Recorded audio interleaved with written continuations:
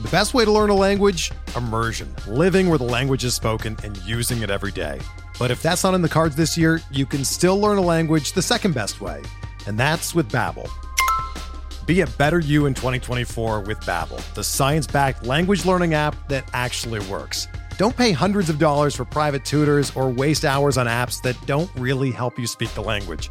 Babbel's quick 10-minute lessons are handcrafted by over 200 language experts and help you start speaking a new language in as little as 3 weeks.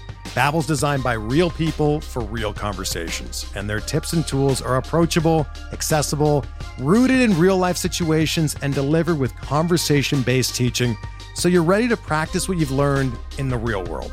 Here's a special limited-time deal for our listeners. Right now, get up to 60% off your Babbel subscription at babbel.com/Blue Wire. That's 60% off at babbel.com/Blue Wire, spelled BABBEL.com/Blue Wire. Rules and restrictions apply.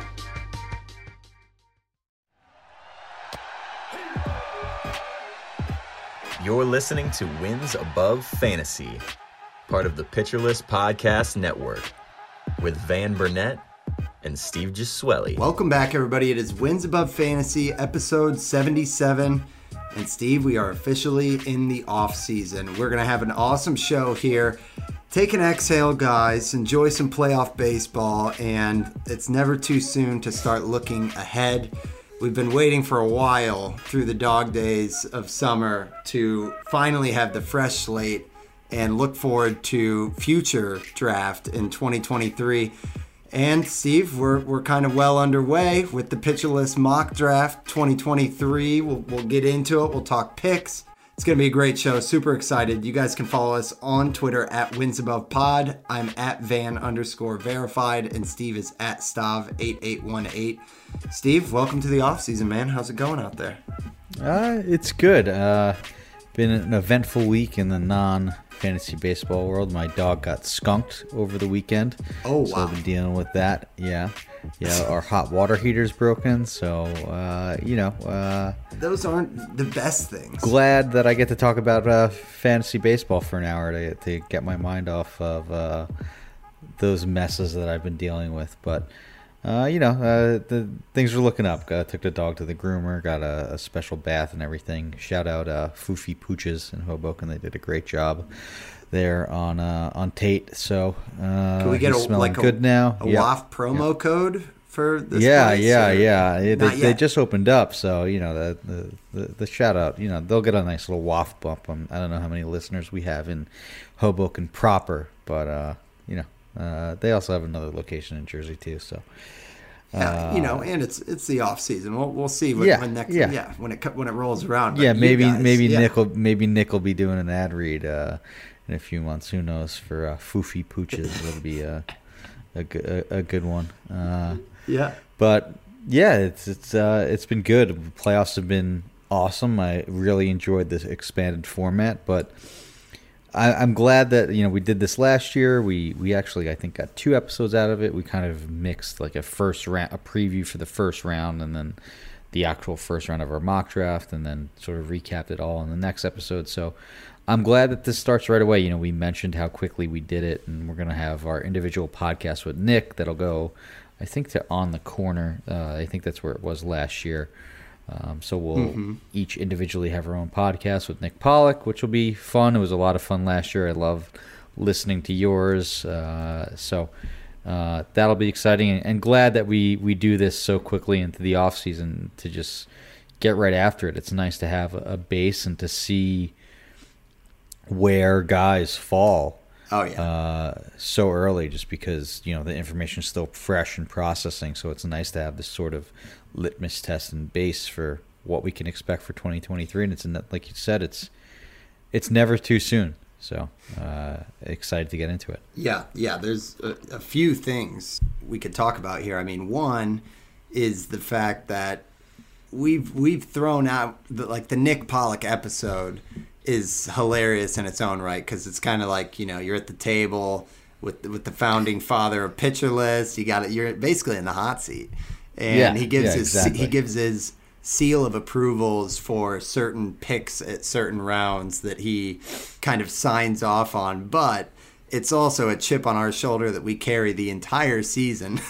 If Nick bashes us for a certain player and they end up turning out good, we're always just like, yeah, I mean, Nick was against me on that one too. So it's always hilarious banter to kind of have the extra microscope. And if you want to comment on that, Steve, because I was going to take it a couple other places too here. Yeah. I can't wait to go on with Nick and just bring up last year's draft, because by far my best draft was that mock draft. Like, if I just repeated what I did in the mock draft that meant nothing, I would have done a lot better, than what I actually did in my real leagues that counted. So I can't wait to hear your attempted victory lap on Nick, and he's gonna be like, "Okay, Steve, let's talk about this draft. Last year's over." And it's just like a whole thing.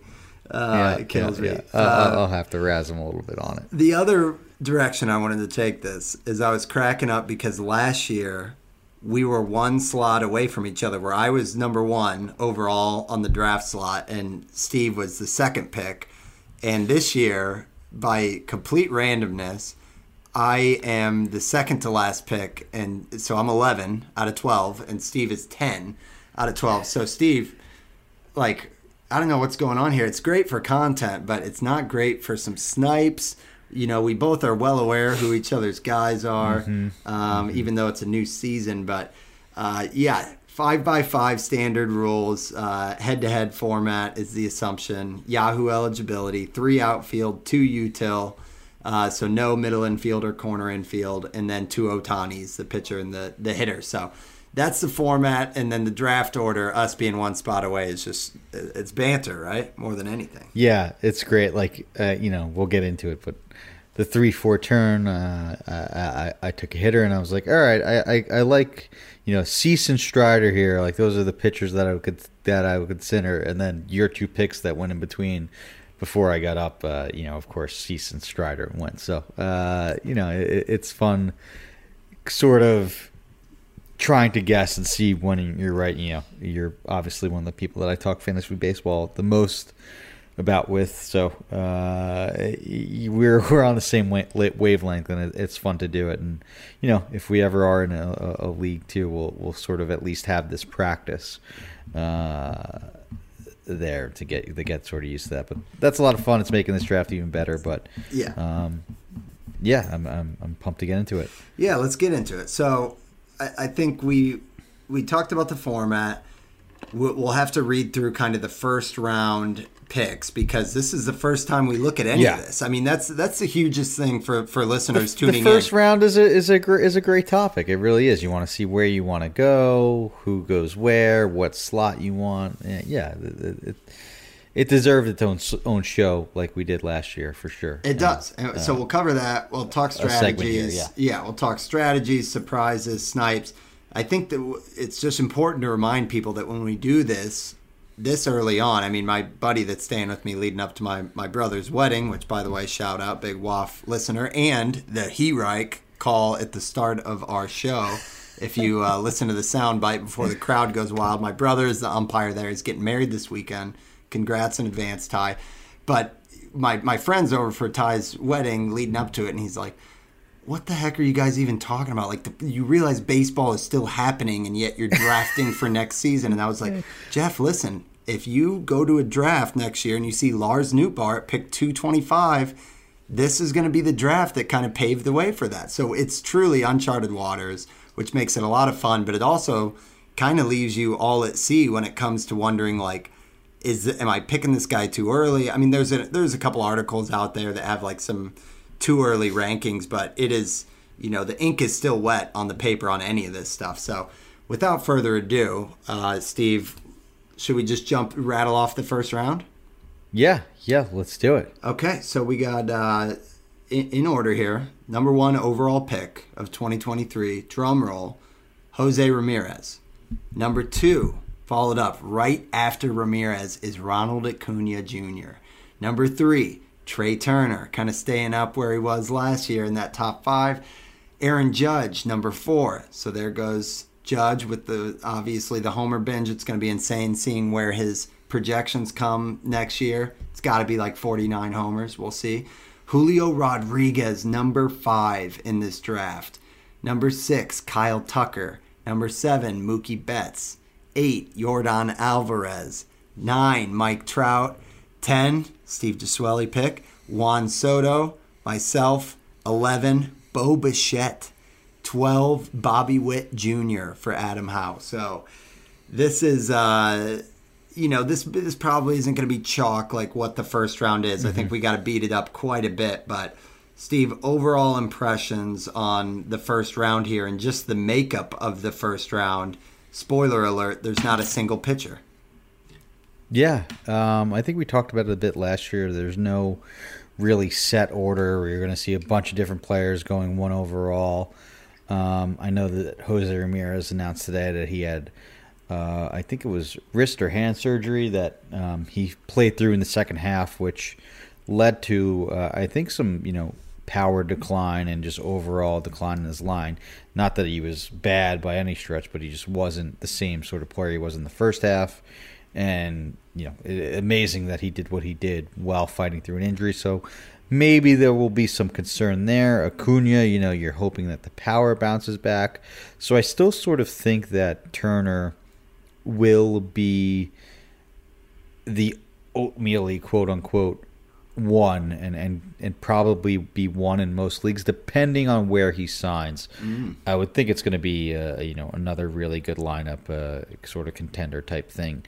You obviously can't get much better than the Dodgers, but it'll probably still be a pretty good lineup context, and depending on where it goes, maybe even a better hitting environment. Although Dodger Stadium is sneaky a good place for hitters.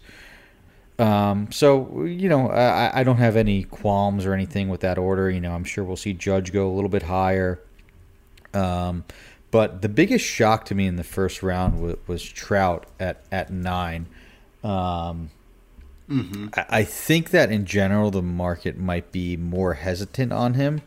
I'm hoping he is, because I really think that the last few months, hoping that the market is a little bit cooler on him, because the last 2 months of the season, like, he basically played every day.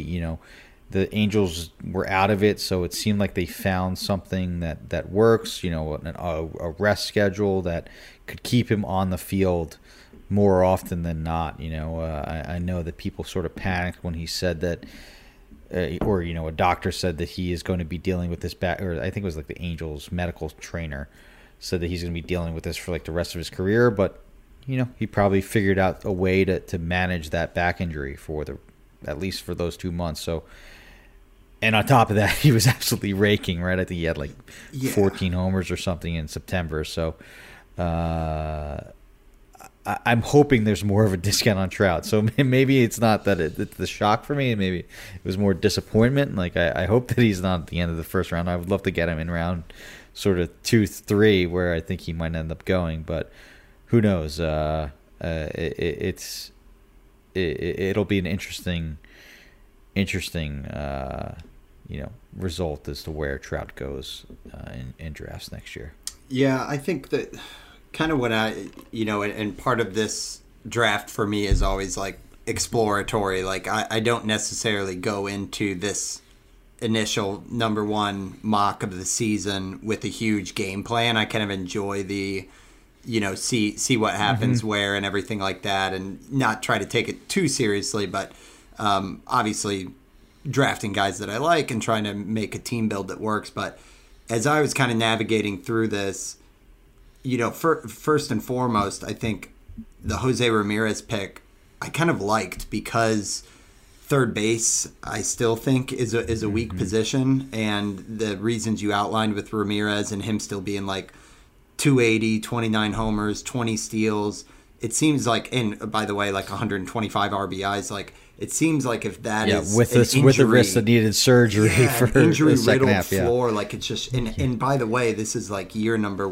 6, 7 in a row that Jose Ramirez has been like a first round value. So I like a lot of things about that. I was a little, you're spot on with Trey Turner. I was surprised to see Acuna go that high, although with the whole off season, I think, it's hard to argue that too much. And then I think I've got to kind of point the light on my pick of Bo Bichette at 11, because I got there and I was kind of scrambling, to be honest. And part of it was I was of the thinking that you don't want to leave the first round without some speed or some steals. But as we've gotten through the draft, there's a little bit more viable speed than there was last year already. It kind of feels like there's options that speed will always have a tax on it, but and Bichette obviously turned it on late in the season. So the way I'll try to justify that is like whatever it was, 24 and 13 was kind of a dreadful season. If he does anything like he did in September, he showed us that he still could be kind of that like 30-30 guy with great batting average and counting stats and all that. But looking back, I know I was joking in the Discord that like I was looking at him or Machado, and Machado offers less speed but still some. And that third base, like checking the box on that, I think is important. Like I think you still will need a plan for third base like you did last year. And that was something I was thinking of on my pick, but I didn't love it. It felt early, but Trout, I think on some other sites, his early ADP is like a 16, and 40 homers in 119 games. Like that might be a pretty favorable spot in drafts near the back of the first round if you can like go Trout and somebody else, because I do think that's a big value. So I don't know, kind of scattered thoughts there, but. If you got anything to add there, Steve, I think we should talk about Adams as well, because that's, you got to get used to seeing some of these names in the first round now. Yeah. As far as like, my actual picks, like Soto sort of just fell to me, and I didn't really, I was hoping for like Alvarez or like Betts, but they went a few picks earlier, and they're probably going to be middle first rounders. So, maybe the sweet spot to pick is more in that middle 7-8 sort of pick rather than 10. But Soto's due for a bounce back, you would think. Oh, for sure. When we were talking, Steve, like 2 weeks ago, we were kind of laughing. We were like, if he goes 7 or 8, and you were like, oh, I'd love if he fell that late, and you got him here at 10. It seems like he's going to go later, just with the guys that provide some speed, or at least more than him. I'm sure there'll be some more helium on guys like Julio Rodriguez and even Bo Bichette with that September that he had to sort of salvage his season and provide more speed. At least I think that sort of goes up as the year goes on. So if that happens, and I pick Juan Soto at 10, where he was going 1 in a lot of leagues last year, I'm more than fine with it. I think sort of the stuff and things steal approach works, especially next year with the expanded bases and the fact that you can't throw over more than 3 times, I believe it is now. Maybe those guys who get 5 to 7 steals will get closer to 10. The guys who are going to get 15 get closer to 18, 20, things like that. So I think you can sort of get by on steals a little bit better. Not that it was a bad strategy in the past. I think that's worked really well, rather than going for, okay, I need a guy that's guaranteed 20 steals in the first round, and that limits you to like 5 guys essentially, Yeah. So was happy with that, but I think along with third base, I really, really want to get a first baseman. I think the last 2 years in fantasy, I haven't had like a stud first baseman, at least in my home league or some of my important leagues. I want to square away first base and third base as soon as possible, which is why I went with Freeman in the second round. I know you took Vlad right before me. I would have been fine with any of those options, honestly. Even Goldschmidt in the second too, I'd be cool with. But one of the in my first 2 rounds, I kind of want to take steady veteran, or first 3 rounds steady veteran hitters, and 2 of the 3 being a first baseman and a third baseman. Yeah, that's seems like an early trend, and where's for second base is the other one that it's kind of like Altuve, Semien, it's like, you're talking 3 second basemen across like the first second 4 base rounds. is tough, but like you need a lot of. I know it's like a stereotype. No, and you're like right. a cliche, you're right. but you need a lot of power from the corners because that's where the power exists in real life. So I think you want to get one of those guys. I want to target Freeman. I want to target Devers. I want to target Machado, Riley, all those guys. Vlad, Alonso, Freeman. Like it's a huge drop off after that top 5. Yeah. Like after Matt Olson, like the next true first baseman that went was Nate Lowe, and I love Nate Lowe a lot, but I have a lot more faith in Matt Olson and Paul Goldschmidt than I do in a repeat from Nate Lowe. Well, and it's going to cost you because everyone is going to be quickly aware of this. So, like you mentioned, in the second round, you had 4 first basemen go. Pete Alonso, Vlad, Freddie Freeman all went consecutively at 13, 14, and 15 overall. And then 5 picks later, Paul Goldschmidt goes. Matt Olson goes in the next round. And then, yes, there was a big gap there because there's kind of a talent drop-off. But then Nate Lowe, who obviously had a fantastic season, a lot of the industry's excited about him, but you still got to pay that like 65 overall pick, which if you would have told us that at the start of last year, and I know a lot happens in a season, but point being, if you get a first baseman from that second wave after the premier elite guys, you're gonna have to pay a little bit because a lot of people, you're talking 7 other managers, are also looking at the first base slot and being like, man, I need something here. So that's super interesting. What did you think about? I know he's a massive speed source with Bobby Witt going first round in this at pick 12. And some other sites have him as like a top 10 player overall. I could see Witt and Bichette getting a lot of comparisons in the offseason because they both offer some speed. Witt, I think you can, as the numbers show, 30 steals for Witt this year versus the 13 for Bichette. Obviously, there's a steals bump there, but the average drops from 290 for Bichette down to 254 for Witt. A little bit more of a track record with Bichette. And, better team context for sure. So it's interesting. Again, it's too early for me to kind of knock it or challenge it. Like I'm sure, Adam and people around other sites absolutely have their reasons, but I'm just kind of acclimating to the fact that like Bobby Witt is a top 10, top 12 pick this year. Yeah. And I think he will be because of the steals. But with sort of my lesson learned, I am not going to take a hitter that had a 722 OPS in the first round. So I do not think I will have any shares of Bobby Witt.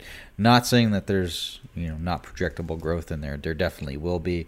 There definitely is. But the fact that he just walked 4.7% of the time, I know the strikeout rate wasn't bad, but it's not the profile that I want to chase.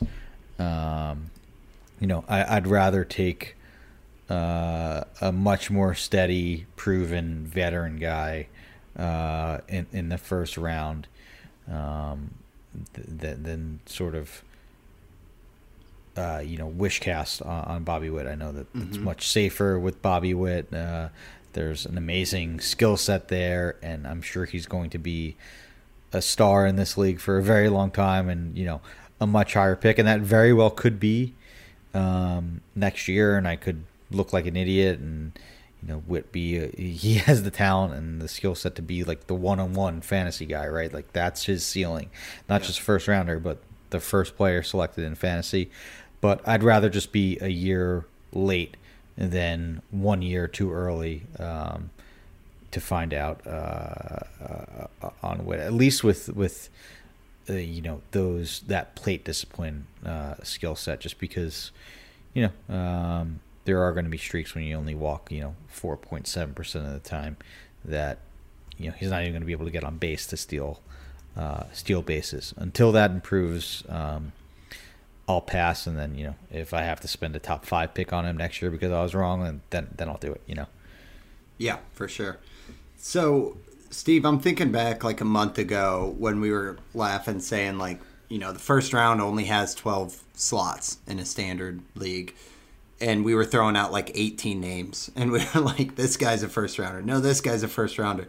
So when you look at the second round, I mean, there's some heavy hitter names here with Vlad, Freddie, who's kind of always in the zone, Devers, who's dropped out, Bryce Harper, who's dropped out from last year, and then Goldie, who's a little hard done given the season he had, but I think there's kind of that vanilla and a little bit of age factor with Goldie, but he was going near the back of the second round. And then you got Gerrit Cole and Corbin Burnes at the end of the second round being the first two pitchers off the board. Anything jump out here? I mean, it's all noteworthy. It's all going to be great, content, honestly, for the offseason to talk this stuff through. But any major impressions when you kind of looked at how this second round unfolded here? Yeah, I want a pick in the mid to late first round because there's that many good players, right? Like, look at Pete Ball at the 5th slot, getting Julio Rodriguez at 5, and then Bryce Harper at what is that, pick 21? Yeah. That is an incredible start. I know it's 2 outfielders, which, isn't ideal, but still,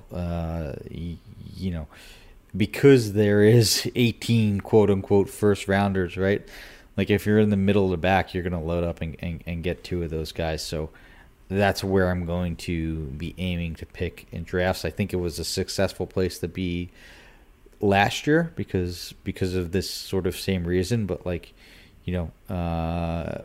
my favorite start is at pick 8 with Anthony Tucker. Like Alvarez, Machado, I know there's not much steals in there. Machado could be counted on for sort of that 5 to 10 range, and Alvarez is a 0, but those are 2 of the best just hitters in baseball, and you could write their stat lines right now what they'll be for next year, right?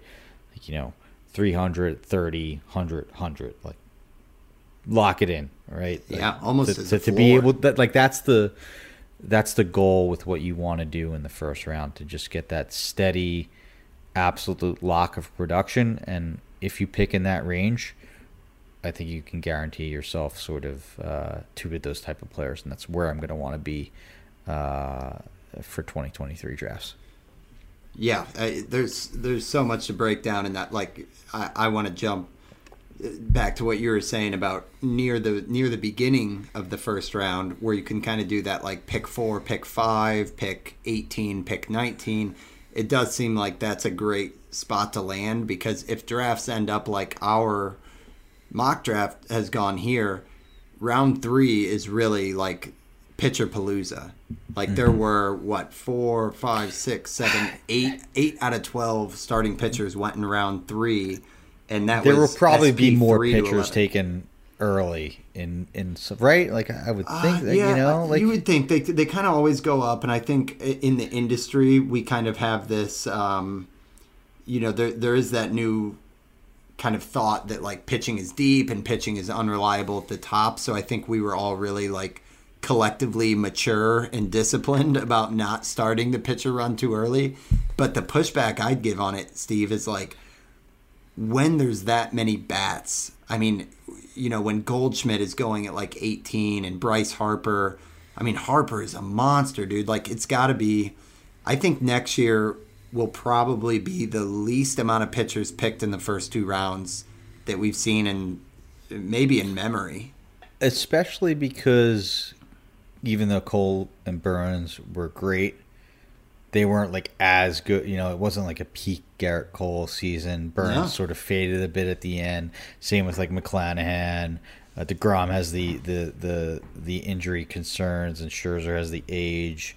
So and Burnes and McClanahan right. They stumbled a little bit down the stretch. Yeah. But you're right. It's a great point that no SP1 is really without warts or concerns to a point where you're I know I've got the best pitcher in fantasy by making this pick, which I think will, kind of push it down. I was honestly a little surprised to see that Gerrit Cole still went 1 overall amongst pitchers. I think it's the safest. I think it's sort of the safest first pitcher you can take, him or Burnes.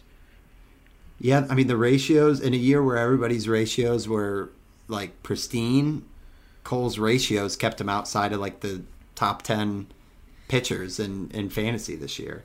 But yes, I understand the durability, the wins potential, the fact that he kind of had an off year and had 257 strikeouts and a 102 whip.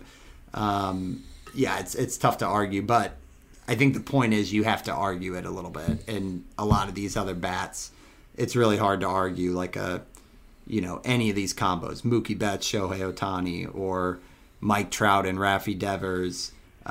You went Soto and Freeman. It's like those are two of the truest hitters in the game. So, pending Soto stuff. So yeah, just super fascinating. Did you go into this, Steve, with an overall strategy or a plan of attack, or kind of what were your thoughts either going into it or now that you've kind of been through it? Yeah, kind of what we've been hitting on the last few episodes. I wanted to get the steady veteran presence, to speak in coach cliche talk, right? Like I wanted to take guys with the track record that were safe and that I could fill up my hitter lineup with early. And I did that with Soto, Freeman, and Arenado. And then I was able to, in round 4, sort of take the shot that I wanted to take and take Michael Harris at, pick like 38 or 39 overall. So I think if you find that blend and you have sort of these guys that, I saw a Rob Silver tweet, so this is fitting while we're on the topic of Freddie Freeman. On the Razzball Player Rater over the last 5 years, there have been 2 players who have been top 25 players in fantasy for the Razzball Player Rater over the last 5 years. One of those is Freddie Freeman. Can you name the other? 2 players who were top 25 over the past 5 years? Yes, so there's only been 2 players that have finished in the top 25 the last 5 years in a row. One of them is Freddie Freeman. Let me throw out... It's not Jose Ramirez. That'd be a little obvious at 1 overall. No, it's not. I believe that 1 year. Yeah. He was in 4 of the 5 years. So okay. J-Ram, Machado, give me a Harper, couple shots at this. Sorry. So the player. There's been 4 other players that were in 4 of the 5 years. So which is also super impressive, and they've all been like first, second rounders. It's J-Ram, Machado, Harper, and Betts are in 4 of 5 years, so there's been like 1 down year for all of them. But there's only been 2. Who is Rafael Devers? Nope, not Devers. I don't know if when was Devers' rookie year? Was he a rookie in 2018? Right. So. Okay. Let me see here. Mookie? Nope, he was the one I just listed. Sorry, I'm throwing so many names at you, and this is not fair. But it's late. You got the right. You got the right team. So okay. Mookie and Freeman's teammate, or not for long, but yeah. So now that's got to be like a Turner. Yep, there you go. Turner and Freeman, the only 2 players. So that like goes to show you, like even if you want to do this, like it's still hard to pick those guys. Like there's only 2 guys that have done it for 5 years in a row. There's 1 year that happens to everybody, and whether it's injury, just a freak down year.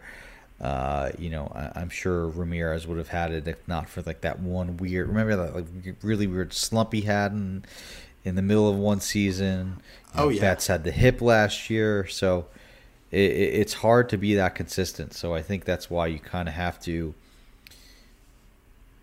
mitigate your risk as early as possible, which is like, as much as I love the Bobby Witt profile on the upside and think he could be the 1-1 guy, like I want more steady Eddie, back of the baseball card, have done it before, can do it in their sleep sort of guys. And then I'll take my risks in the 4th round with Michael Harris. I love it. And I'm going to talk to you about Harris, but first we're going to take a quick ad break. We'll be right back. The best way to learn a language? Immersion. Living where the language is spoken and using it every day. But if that's not in the cards this year, you can still learn a language the second best way. And that's with Babbel. Be a better you in 2024 with Babbel, the science-backed language learning app that actually works. Don't pay hundreds of dollars for private tutors or waste hours on apps that don't really help you speak the language. Babbel's quick 10-minute lessons are handcrafted by over 200 language experts that help you start speaking a new language in as little as 3 weeks. Babbel's designed by real people for real conversations, and their tips and tools are approachable, accessible, rooted in real-life situations, and delivered with conversation-based teaching, so you're ready to practice what you've learned in the real world. Here's a special limited-time deal for our listeners. Right now, get up to 60% off your Babbel subscription at babbel.com/Blue Wire. That's 60% off at babbel.com/Blue Wire, spelled BABBEL.com/Blue Wire. Rules and restrictions apply. Okay, so Steve, that's when I started cracking up in the Discord, because I was like, I love how we just talked about our lessons learned, and then we turn around and throw them out the window on the first mock draft. And I was partially joking and more talking to me, because you finally were cheering me on for I will not draft starting pitchers early, finally adopting the Steve Gesuele strategy there. And then I went C. Strider back-to-back at 3 and 4. And then right after I went C. Strider, you grabbed Michael Harris, who I think it might have been our lessons learned episode where you were like, Michael Harris is a prime example. Like, I won't be having any shares of him this year. And it's like first draft, here we are. But you talked through that basically the reason you rolled the dice there is because you had the stability in front of it with Soto, Freeman, and Arenado. So, like, I feel like I've talked about it, a million years in a row, but, like, the downfall of my home league was, like, my rounds 3 to 5 pick, where I went Wander, Tyler O'Neill, and like Jonathan India, sure, that was bad luck. He had a injury-riddled year. I'm sure he would have been fine, and is probably going to be a great value pick this year had he not had the injuries. Whatever, that happens. But a Wander and Tyler O'Neill back-to-back in rounds 3-4 is just not something like that's too much risk to take. Like, again, of course, Wander could be the next guy to blow up, and that's what I was hoping and sort of forecasting, projecting, and I think it still could and will eventually happen. But if you're going to take Wander in the third, you need to sandwich him with these steady guys of Freeman, Arenado, and then the guy I went with after, Tim Anderson. Like, just guys that are not going to get the oohs and ahs from the draft room. When I took Harris, there was a big pop for me because Nick Pollock was like, was he that good? Was he that good? And then he responded a few seconds later, yes, he was. Like, and like, that's great. Yeah. You make those picks for the pop, but you can't just do that. Like, you can't just go out and draft, Michael Harris and, Shane McClanahan and Strider and O'Neill Cruz, like every sexy the name top. On the board. Yeah. You can't just. You need to balance your risk, and that's sort of as I'm, digesting the fantasy season and my lesson learned. Like, it's not just totally avoid it, but you need to balance your risk and know when to take your shots, and that's sort of what my goal was here. That's justifiable, and I think the veteran floor that you set allowed you to take the shot there, like you're saying. I think to defend my relapse to pitchers here, part of it, which is true for all picks in this draft, is there's a fun element to this. You're in the room with the industry guys. Everyone has some really dazzling names circled as like, oh, I'd love to be able to get him, talk about him on the pod. But I think one thing that I might carry through, and it might not be back-to-back with like a C. Strider when we actually get into draft season, but I think one thing that I'm looking to do this year more than in the past is try to grab the pitchers, price-dependent, that are on the ascent. And, not necessarily guys who, typically I'm as interested in ratios as I am kind of like the strikeout rate. But it seems like we've seen a lot of pitchers who, if they have the stuff, and we've been, talking in the past that WAF is a stuffist podcast here, but I think I'm willing to bet on stuff this season. And I think you've kind of led the way there a little bit with guys this past year like Dylan Cease and, Strider. And you miss every now and then. Like, you're going to have the Aaron Ashby that's very exciting, and you get burnt and you're waiting for it to come around and it just doesn't happen. But I think that's not, I guess, in other words, I'm very happy I went with Strider instead of like a Woodruff or a Max Fried, for instance, because Strider has the ability, in my opinion, to be that first overall starting pitcher next year. And so to grab him in the 4th round, I don't think is egregious. That's pick 38. And I would be surprised if he hangs around. I mean, could be wrong. I know he's got a little bit of stuff here, with the injury and not the best postseason and stuff like that. I would be surprised if he goes as late as like pick 40 in next year's drafts. But what do you think about that? Woodruff and Fried are at their ceilings. I don't know if Cease and Strider are yet. There's some room for improvement with Cease's walk rate. Right. There's some room for improvement with Strider, just as far as like volume, developing a third pitch, so I like that. I think it's fair to grab those guys, and they are a bit expensive, but that's also because they have a mix of floor and upside. So I really like that, and that's nothing. Brandon Woodruff in the 4th is a great pick. I think Max Fried in the 4th is a great pick. Like, those guys are number ones. I'm not saying that those are bad picks, but I think I like that approach of mixing floor and ceiling with those sort of picks, right? Yeah, and Woodruff, maybe it would have been wiser to kind of balance a little bit, but because Woodruff, when we saw him at his best, it was more like pick 16 overall or pick 18 overall, and I think Strider could very easily go the kind of Corbin Burns, Shane McClanahan route. I mean, the fastest pitcher to ever get 200 strikeouts in just 130 innings. So I think we all know that the stuff is there, but that was kind of why I went that direction. And then beyond that, I think in terms of strategy, it was just, some of my lessons learned of like, don't fall into the catcher trap like I did last year. And it was a little bit too much of an investment. And then, I was paying a little bit more attention to like some positions were getting super thin in this room. And, that was front of mind for me a little bit more than in the past.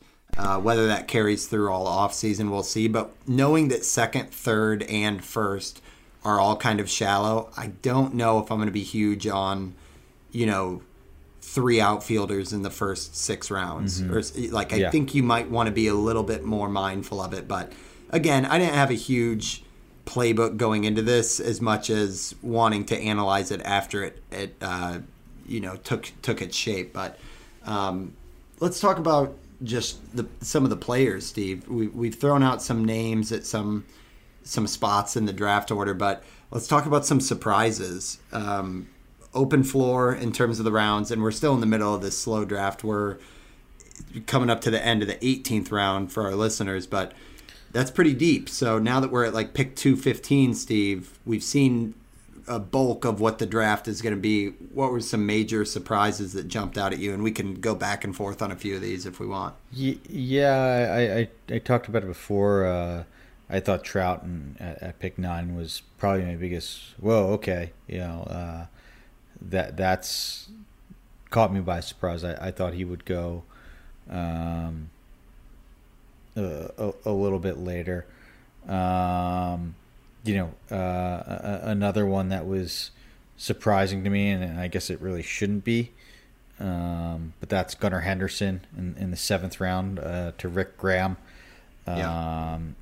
Honestly, I'm sure that's not going to be surprising. I bet he'll be earlier than that, considering, he held his own. And then funny enough, the next round, Rick Graham's on the turn there. He was picked 2. So in round 7, he went Gunnar Henderson. Then 8, he went Corbin Carroll.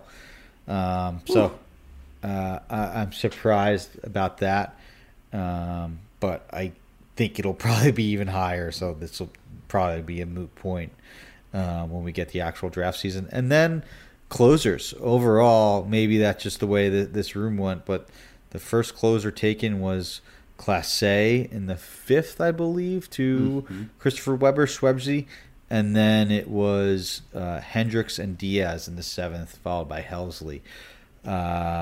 So I think that'll probably be close to the order, although, with Hader performing well in the postseason, maybe he'll get bumped back up. But, maybe it's because we're so used to the NFBC format where closers, we saw closers go in the 2nd, 3rd round.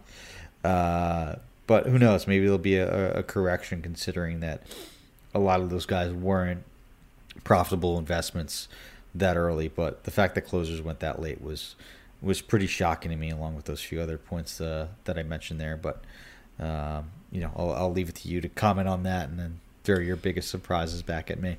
Yeah, I mean, I think the Gunnar Henderson thing, again, I think that part of that is squeezing up a second baseman. I mean, it's just wild that Gunnar Henderson, a guy that we've seen, 2 months, just over 2 months of, was the, 6th second baseman off the board. So I think there's a position need factoring in there a little bit. Relievers, yeah, it's tough to say. I mean, some of that might be, from what I heard, just like around the industry on Twitter, an article that you can expect that closers will be at a premium again next year. So it is surprising that we didn't have like the round 2, round 3 that we did. Maybe that will kind of creep up once NFBC drafts roll around. But I do think there's a little bit more of like, maybe 8 or 9 solid ones. So it's interesting. It just seems like there's more, like Hader and Hendricks have come back to the pack, and Clase was great, but we've seen him. He went like the first month and a half like with 1 save this year. So I think that there's just kind of been a regression to the pack for closers, which might keep him in this range. In terms of like some of the surprises I had, it's the first time looking at the board. I thought Wander Franco was going to go a little bit earlier just from all the buzz. I know we talked about where he would end up going in last year in drafts. I think he was around like pick 50, and it's a tough season to put too much stock into. I mean, I know at the end he kind of accumulated a solid sample size. I forget if it was like 100 games or whatever it was, but it was not a normal season for him. And I know that the AstroTurf and all that stuff's got to get like worked through, but he went, it looks like probably pick like 78 or something like that. So he definitely is getting pushed down a little bit, which was surprising. And then other things, I mean, Dansby Swanson had a monster season, and we were talking about, he finished in 5x5 ranked like top 20, and he went late in the 7th round, which is surprising to me. Beyond that, if he resigns, that'll go up just because, if he hits second in the Atlanta lineup again, the counting stats will be great. Franco, the power just wasn't there. Even, he did have a nice stretch where he stole some bases at the end of the year, was hitting well, but there was just absolutely no power, which, we were sort of projecting and hoping he grows into it, and he still definitely could. But, it's such a big name, and he's such a tooled up player and such a big prospect and still such a good hitter with such great plate discipline that I'm sure there will be some helium, but I don't know. Do you think it's going to go more than like, so he was like what, a 3rd, 4th round pick last year overall at pick like 30 to 45 around there is, what is it going to be? 50 to 60 maybe this year? You think that'll be around where he peaks out? I think so. I mean, I think you got to move him back from like that 45, 50 overall range that he was going at. But last year, so going into last season, we saw 70 games, 7 homers, 2 steals. This year, in 13 more games, he had 6 homers instead of 7, so 1 less homer in 13 games, but 6 more steals. We know that like that 277 average he had this year is probably like an absolute floor. But I think just when you like look at everything that happened with his season, with like the wrist and the quads, like he went through injuries and he never really hit rhythm. So I don't think I've ever. I know you're hoping that he takes like a Lindor path and gets up to like 25, 30 homers.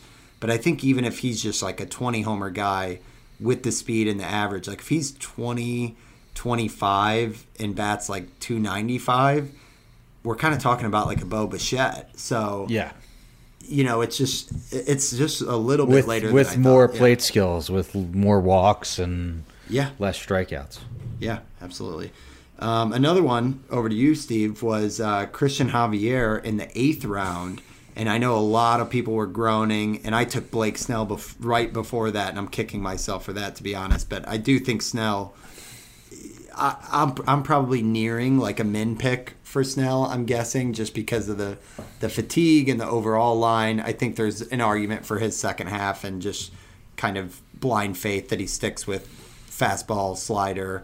But Javier is he's almost in that same breath as like Cease and Strider. Yes. In terms of young emerging guys who like, I mean, he had 3 or 4 games in a row where he had 13 strikeouts. It's like, this is an elite pitcher. And I don't care about the Astros having a clogged rotation and Odorizzi option and all that stuff.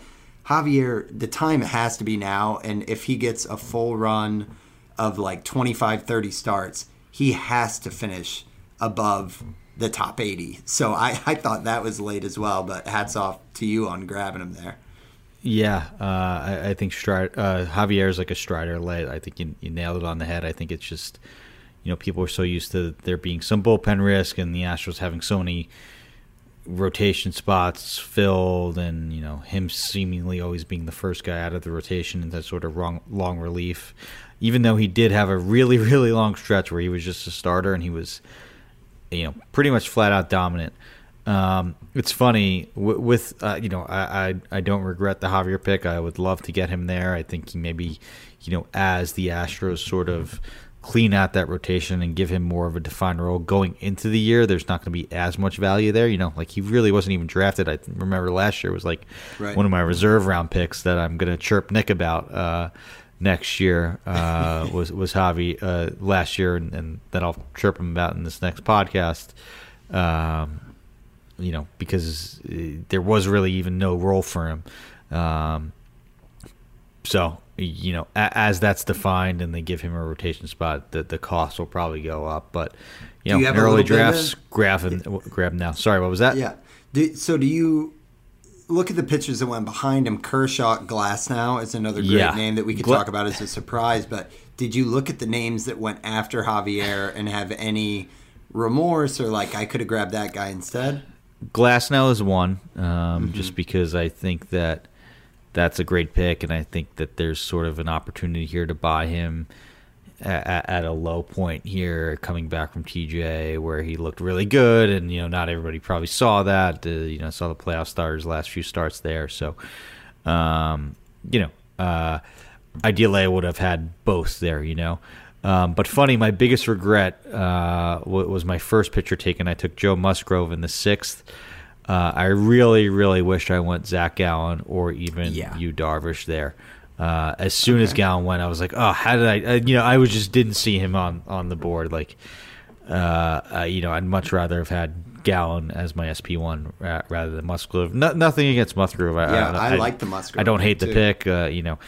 He sort of figured something out in September, got his spin rate back, and led to the ear check and everything like that. But, he started off the season so good too, and then sort of had a little bit of a rough patch there, but then really figured out in April, in late August and September, and was absolutely dominant heading into the playoffs, and has been dominant in the playoffs too. So I don't have too much, to be upset about there, but I just slightly prefer Gallen and probably would have went with him there if I was given a redo there. Yeah, if you throw out 2021 for Gallen, everything else he's shown us has been just bulletproof to his division and the opponents with like Dodgers and Padres and all this stuff. the 184 innings, 192 strikeouts, a 2.54 ERA, and a .91 WHIP, and he's doing that with regular starts against some super tough lineups. So yeah, I think Gallen here, it's and we all knew the season that pitching really won out, and there are so many guys that had a sub 3.2 ERA. It's crazy to look at this as the new reality, but Gallen was probably 2, 4, 6, 8, 10, 12, 15.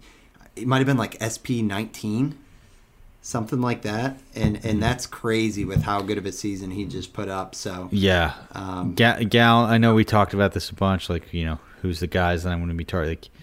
Gallen is going to be my SP1 in a lot of leagues if this is where he's going. Yeah. So that's a couple surprises there. I thought it was hilarious that Adam went back to back on Varsho and Sal Perez, and he's in a one catcher league and deploying Varsho in his outfield. What a jerk! He has a nice thread. He had a thread on it too, about how, and it was a good point. He didn't mess up and think it was a 2-catcher league. He likes having that in a daily move league on Yahoo, having that flexibility, especially with Varsho, the dual eligibility of catcher, outfield, to be able to slot guys in there. And there's 2 util spots too. Perez is a good enough hitter and plays enough every day that he could be just a util guy. So, a good point there, and that's going to give him a lot of flexibility, and I don't hate it. Varsho, we talked about having that quiet, awesome second half there, post All-Star break. So, it's going to seem shocking on paper, but there's some good logic behind it. Adam's a super sharp and smart player. Not in my leagues, Adam. Every bench spot is dedicated for pitchers so that you can churn and max out some volume. But I guess this is a weekly lineup lock league. We'll give that to. No, I think it's clever, and I think it's cool that it pretty much corners the rest of the room into saying all right, who's your catcher? I just pretty much took the top 2 of the top 4. So yeah, the catchers. Don't look now, Steve. We had 6 or 7 go in the first 9 rounds with Cal Raleigh, Alejandro Kirk. So maybe a little bit, and then Adley Rutschman in the 6th. So all of a sudden, catcher might be making a little comeback. But there's some Realmuto. There's some guys that contribute across the board. Realmuto with his speed. Alley has the incredible plate skills and just the number 1 prospect in baseball sort of pedigree. Will Smith is just an incredible hitter. Perez has that power. Varsho has the flexibility and the speed. So there's some fancy things you could do with catcher, including what Adam did there. So talk to me about Snipes, Steve. Go through your, go down your column and see if there's any names you recall as being literally it was my next pick. So I believe the Joe Ryan pick that you had, I was really eyeing him up. Hunter Green, I knew that was going to happen. I took Lodolo right before. Ideally, I was going to go Lodolo Green. I ended up going Lodolo Kirby. So that was sort of a snipe there. And then there was one other that I got. That was another big pitcher run right there, where it was everybody was just kind of grabbing guys that were high upside and everything. I mean, the Green, that one especially will probably get some questions from Nick on that seems 40 picks early and everything, but it seemed like that range where it's trying to get somebody who could just emerge, and he's one of those guys that he's taken his lumps as a pitcher, and he's come back on the other side and been much better, and the control and everything. So in this range, I found it super hard to find hitters that I liked. So I kind of just decided to take what I think I'm good at identifying, and that's value pitchers. So I went Javier, Lodolo, Kirby, guys that I think are on the up and up. I didn't want to take Tyler O'Neill. I didn't want to take Andres Jimenez. I didn't want to take, Bryce Brandon Lau, even though I did to sort of fill second base. But those are the players that I'm looking at. Yeah, you're spot on, man. So I stuck with what I think I can identify as talent in these rounds. Yeah, because after C.J. Cron went at third pick of the 9th round, so that is quick math here, 99 overall. Then the hitters went Jake Cronenworth, Cal Raleigh, Max Muncy, Tyler O'Neill, Giancarlo Stanton, pretty much same spot as last year, Chris Bryant, Steve Kwan, which is interesting in 5x5 that Kwan going around pick like 105. Yeah, the steals probably boosted up. Steals so and average is massive, yeah. Yeah. Matt Chapman, Christian Walker, which I don't think in most leagues he's going to go this close to 100 just because he has such a oatmeal name. But I don't mind the man. pick. I don't mind the pick with the plate discipline and the pop and everything. The underlying numbers, yeah, he had 34, 35 homers, something like that, maybe even a little more. So we'll see. I mean, that's a early age, 31, 242 average, 36 homers. I mean, maybe this is where he goes, but I wouldn't be surprised if our industry drafts have Walker higher than like the general public, I guess. Is what I'm saying. Maybe, yeah. That's true. But yeah, the point is that you're making, and it's a good point, is when you're looking at all those names, and then the pitchers are like Tristan McKenzie, George Kirby, Lodolo, Hunter Green, even like, Logan Gilbert, and I know he was kind of up and down, and like last year we were all banking on this breakout, and it didn't necessarily happen, but he put in a good year, and it's like he could continue to take steps forward. So when I look at the pitchers in this zone, I'm with you that like 90 to 140 feels like a good time to just like load up. And before that, I better feel pretty good about my bats, I guess. Yeah, you want to load up on the Meteor staff here. Like, got my, a lot of people are going to be getting their 3, 4, 5 here, or even 4, 5, 6. But I'm confident enough if you select the right guys, like, I'm more than happy with having Tyler Glasnow, Tristan McKenzie, Logan Gilbert as my 2, 3, 4. The 3 guys that I didn't even take, but just went in rounds 8, 9, 10. Right? Like, yep. I'm fine with that. Like all of these names, even like more of the oatmeal league, like Chris Bassett and John Gray guys, Pablo Lopez, Logan Webb. Like this is where you build your staff. Like. I think I'm going to have like an outline, sort of, how you had like in elementary school when you like learn to write a paper, right? Like, here's the introduction. These are the 4 points that you need to make in your introduction. Here's the body of your essay. This is what you need to explain, in each paragraph. And then here's your conclusion. Like, the top, the intro is going to be me loading up on these, boring, steady Eddie hitters. The body is going to be me building my staff with my high upside pitchers, and the conclusion is going to be taking the risks and sort of upside shots with some hints of everything else in between. Like that's how I'm going to view my drafts next year. Yeah, it's a great method. I mean, I think that's it only takes 1 or 2 drafts for you to start to see the shape of like where you need to build out. And yeah, we'll post the link to this draft board when we put the show out as well, so you guys can check it out. But a couple other things that were, notable for me is in terms of snipes. You sniped me with the Nolan Arenado pick in the 3rd round. I was excited again to focus on kind of getting that position situation knocked out with third base. What else? I mean, Adam definitely got me with that Aaron Ashby because I was ready to double down. Yeah. That was first pick of the 16th. I was going to go back-to-back on Sandoval, Ashby, and then went Sandoval, and he went Ashby. I'm trying to think of some other ones here. You and I kind of thought you would go Lodolo when I was in the same spot of I wanted to load up in pitchers in that range. And it kind of forced my hand on Hunter Green because I was like, all right, well, Lodolo's off. I want a guy that could pop there. It's fun that the two Reds guys went back to back. I know, yeah, it is. I hope that happens in a lot of drafts. Some other ones I was kind of like, typing into the chat room is when Tristan McKenzie went middle of the 9th round, which, by the way, that was Scott Chu, as I believe he had twins. Is that correct? Yeah, or I believe he found out that he's having twins. He's having twins. Yeah, Scott Chu, Hacks and Jacks.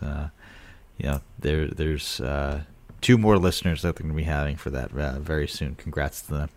Yeah, that's great. And Scott, you're great friend of the pod, great manager. I think it was Adam who was like, now you have to name the twins Tristan and McKenzie, right? Yeah. just the banter. Looking through some of these other ones, Dustin May going before or right after Jack Flaherty, Dustin May going before Lucas Giolito, who went in the middle of the 14th. That's late. I don't think that's going to stay.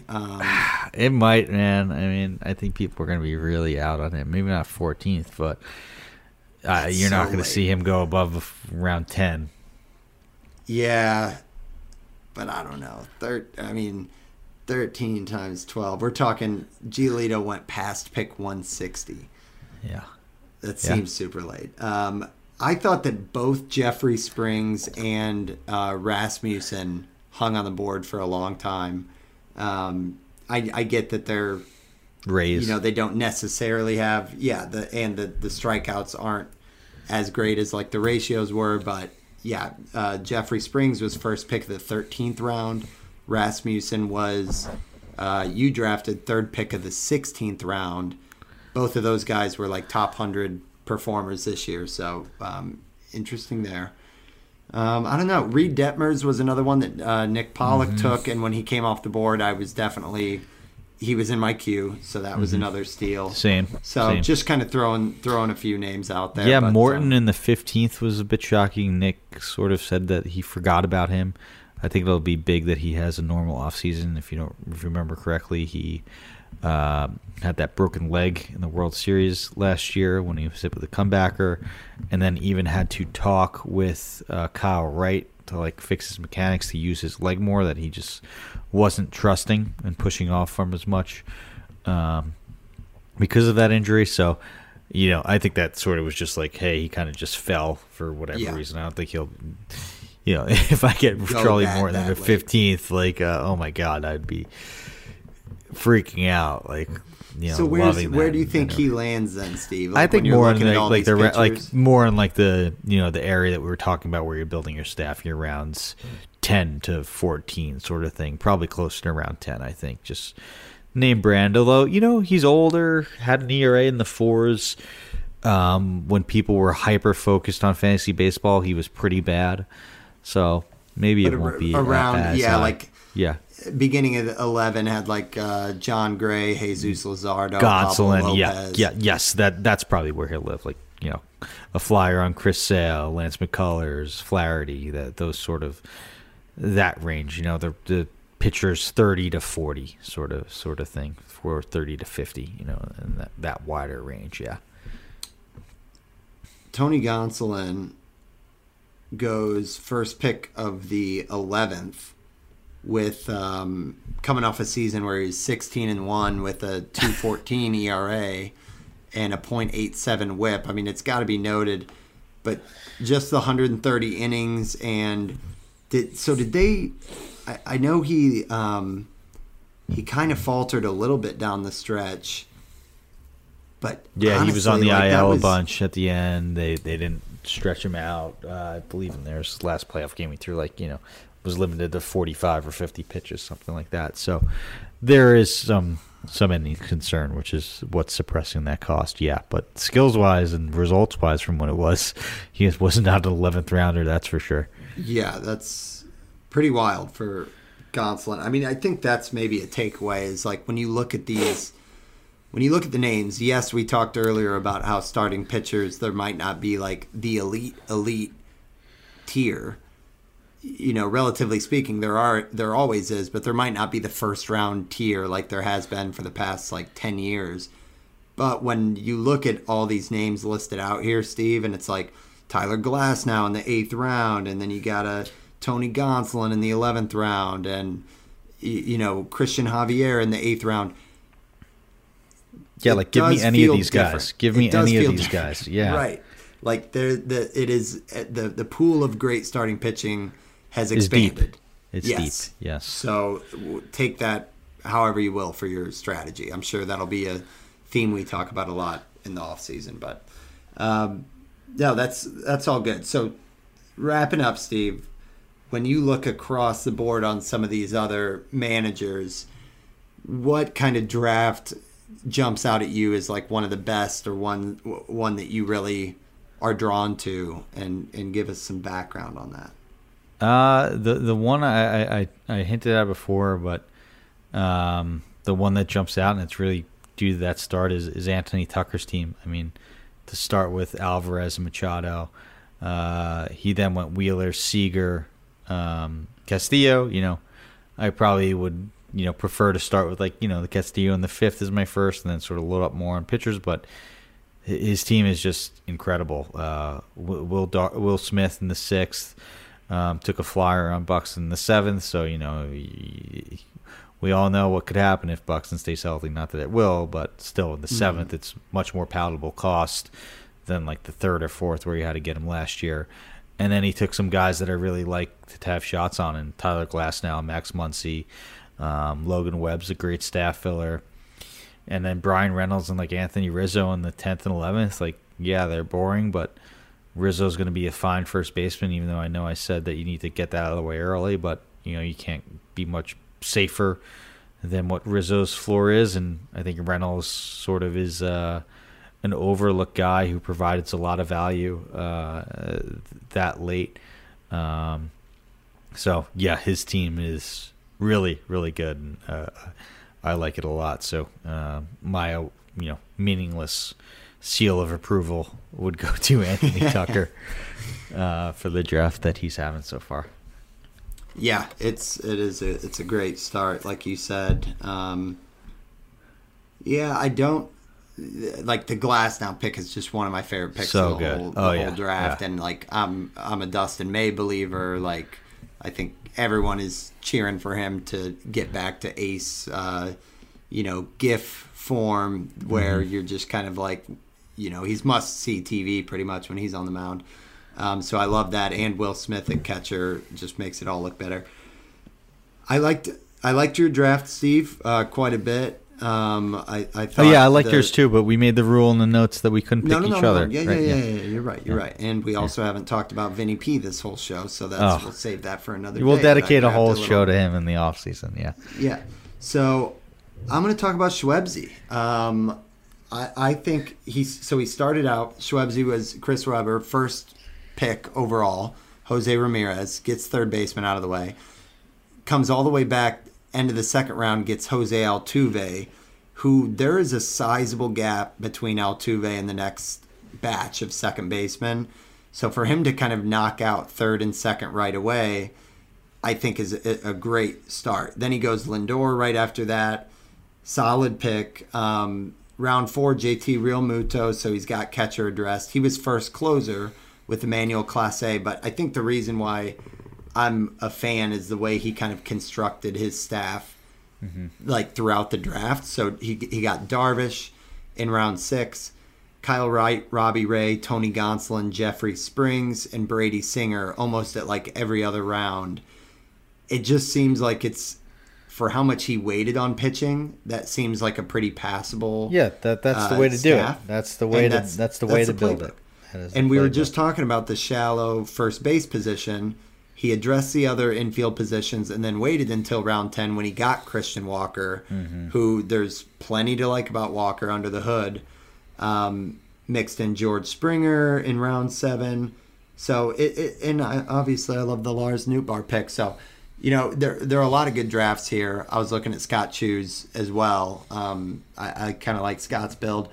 But yeah, Schwebzy, I wanted to throw a shout out that I thought he kind of picked his spots on positional eligibility and didn't have to pay a huge price for it on what he waited on, I guess. he also has the most aesthetically pleasing looking board because every single color sticker is different. He took a different from rounds 1 to 7. He took a different position at every pick, so it's really nice to look at. And, it's a true rainbow that he built there. So I agree. I like his squad a lot. Point. I think to get Ramirez, Altuve, Lindor, like to have that as your third to shortstop, second baseman, guys that give you power, pop, speed, and average, really. Altuve more so than the other two, but still they're not going to kill you in those areas. Like that's a really, really well-rounded start. Real Muto too. Every single one of those guys is going to have, basically double-digit steals. So, and they're all good hitters to boot. So yes, agree. That is a great, great build. Plus, he rolled the dice with your boy Steve in round 14 with Jared Kelenic. Oh yeah. So we'll see where Kelenic goes, but. Look at me calling him your boy like I wasn't there on every single show, like gassing him up with you. Somehow it's turned into your guy. He's Jared Kelenic is like my what Victor Robles is to DVR. Derek Van Riper over that The Athletic. Kelenic is to me just for being so hyped on him. But hey, it goes to show you like he's still a 14th round pick, basically despite being sent down for most of the year and not looking great in the other times that he was up. So it goes to show you the potential there. I mean, he hit again in AAA, so who knows? Yeah, that's what it's all about. Take your shots. So that rounds us out, guys. A little bit longer of a show, but hopefully, it's got you dreaming already about draft season, and we'll definitely be promoting and sharing when the podcasts come out with Mr. Nick Pollock when he gets a one-on-one with each one of us. But a lot of fun, Steve. Can't wait for the rest of the off season. Again, a programming note, every other week for us. We're actually coming out on Friday mornings throughout the off season, at least until after the Super Bowl when we kind of ramp things up. So kind of sums us up. Steve, any closing thoughts or comments, man? This was a blast. No, it was a lot of fun. Happy to get into it. Glad we do this draft. It's like a yearly October tradition. Like, first draft out of the way, the Pitcher Lift mock draft. I love it. Glad we're a part of it. It's fun to be in that group. And we'll post the board and everything, and dissect it and talk about the drafts. I'm sure, especially as we come up to the office hours with Nick there and have to defend ourselves. That'll be a lot of fun. Looking forward to that, and looking forward to getting some guests on, doing the off season stuff that we do. TLDR. It'll be a lot. Yeah, it'll be a lot of fun.